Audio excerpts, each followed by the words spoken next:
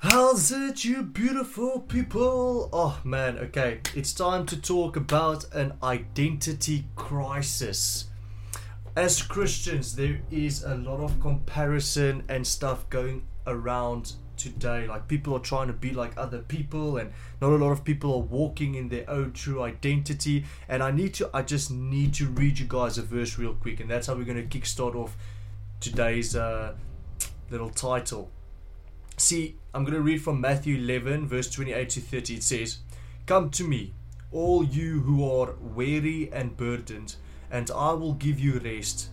Take my yoke upon you and learn from me, for I am gentle and humble in heart, and you will find rest for your souls. For my yoke is easy and my burden is light."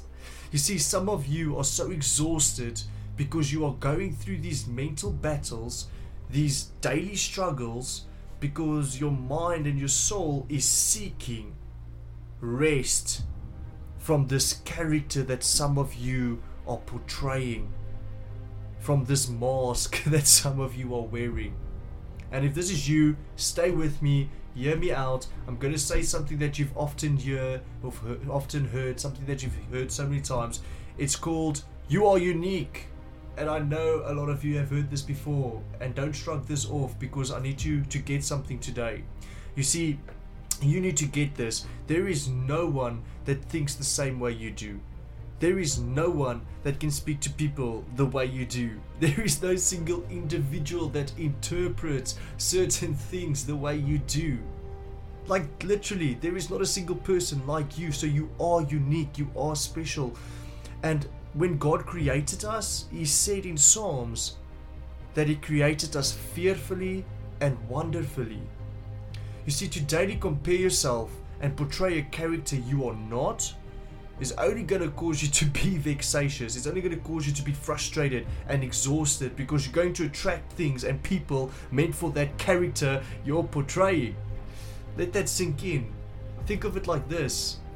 If you don't like things like drinking or smoking, but your friends are doing it and you want to like fit in, so you put on this mask, and you take up this character, for example, you'll just keep attracting people meant for the character you're portraying, which in essence means you won't attract things that give you joy. Instead, you attract the things that give the character joy. We need to stop compromising, man. We need to stop compromising to fit in when we were always meant to stand out. The Bible also says in Matthew, "For a light set on top of a hill cannot be hidden." See, the more you put on the mask, the more you dim your own light. There's another analogy the Bible uses. It says, For whosoever shall light a lamp and then hide it underneath a bed. Think of it like this. If the power goes off, okay, if the power goes off and you have a torch or a candle, you're not going to cover it because you want to see where you're going. But that's what so many of you are doing. So many of you are so scared and afraid of what people might say. And you know what? People are going to have opinions. But those opinions do not have to become your reality. People are going to say stuff, man, and let them say stuff. At least you are walking in your original purpose, in your original design. It is so much better, man, to do that. It's so much better to be original than to be a copy. You see, the more you start walking in your true godly identity, in the original you, the more you attract the things that are meant for you. God said it best in the verse we read at the top. He says, "Learn from me."